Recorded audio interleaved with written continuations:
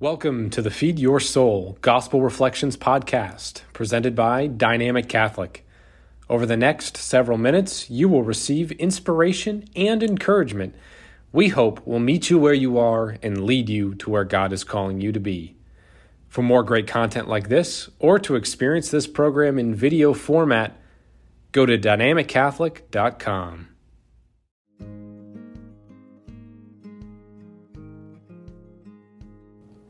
Jesus was walking with his disciples in Caesarea Philippi. That's how this reading begins. And I have these vivid memories of being there on one of our trips to the Holy Land. And there's just something about being in these places that get mentioned in the scriptures, and then all of a sudden you're standing there. You're like right there. And as a group, we then reflect on the scripture that happened right in that place. And this is one that had a very profound impact on me. My whole book, Rediscover Jesus, came from this experience that I had in Caesarea Philippi. We had this phenomenal guide, and he was talking about the place and the history of it and the scripture reading and what happened here, and it just moved me, and I started to think about it a lot. Anyway, Jesus and his disciples are walking through Caesarea Philippi, and Jesus asks his disciples a question.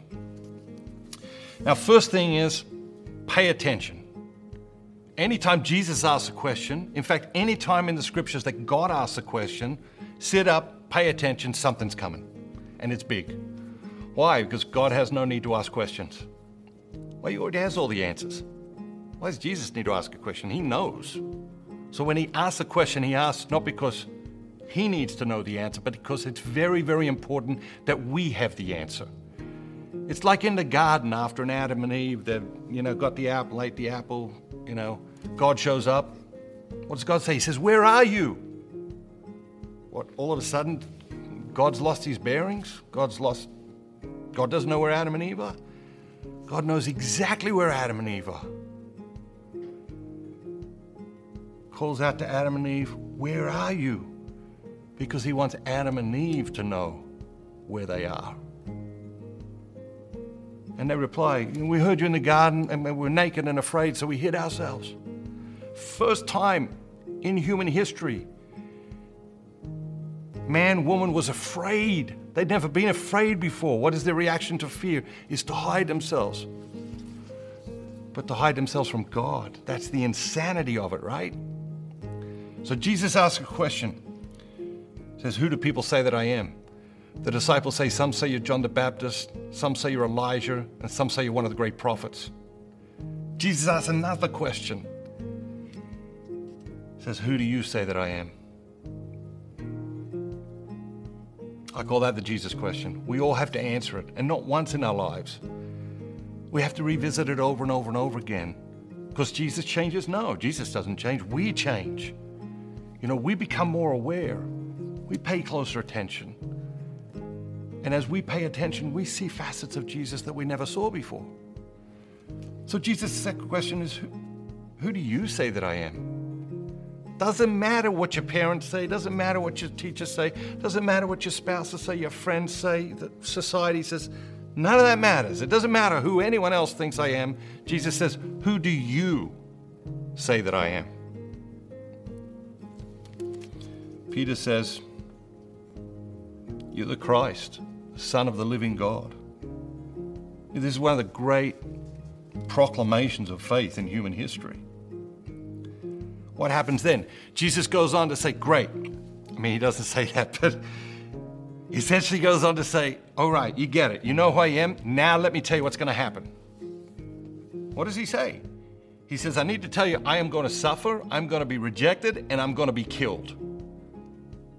And the disciples are like, whoa, hold on a minute. We didn't sign up for that. You're the Christ. We're not going to let that happen to you.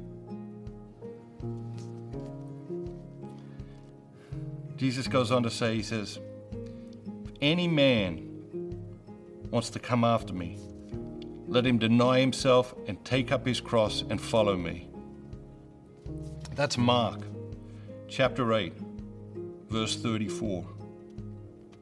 You know, you ask people, well, what's your favorite passage in the scriptures? Nobody ever tells you, oh, let me tell you, my favorite passage in the scriptures is Mark chapter 8, verse 34. Never happens. Ask as many people as you like, go your whole life, ask every person you ever meet, and I'm telling you, nobody is ever going to tell you, let me tell you about my favorite passage in the scriptures. It's Mark chapter 8, verse 34. Let me tell you what it is. If any man wants to come after me, let him deny himself and take up his cross and follow me. Jesus isn't confused about what it takes. We're confused about what it takes because we don't like the message. We don't like the message that Jesus has got to suffer and be rejected and be killed. And we don't like the message that the way requires that we deny ourselves and that we take up our cross. We don't like the message. And so this is where our Christianity is most tested, right? It's in the parts of the gospel that are inconvenient to our very worldly view of reality, inconvenient to the way we like to pamper ourselves and enjoy ourselves and seek pleasure. Jesus says, this is the way. And he says it very clearly. He says it very clearly.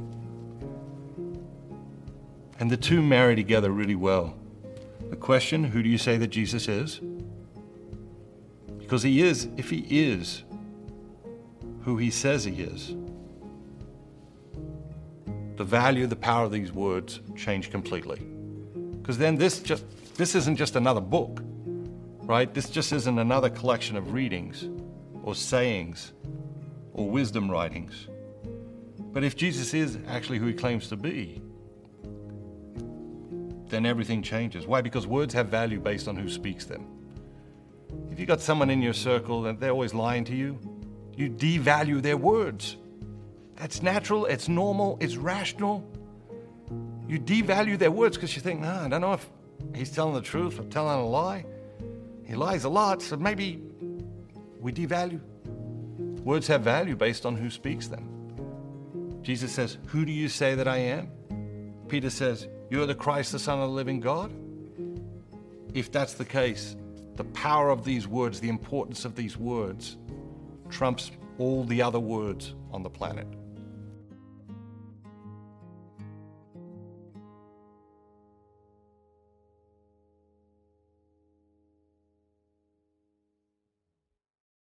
Thank you for listening.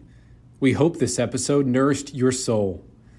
For more great content like this, or to experience this program in video format, go to dynamiccatholic.com.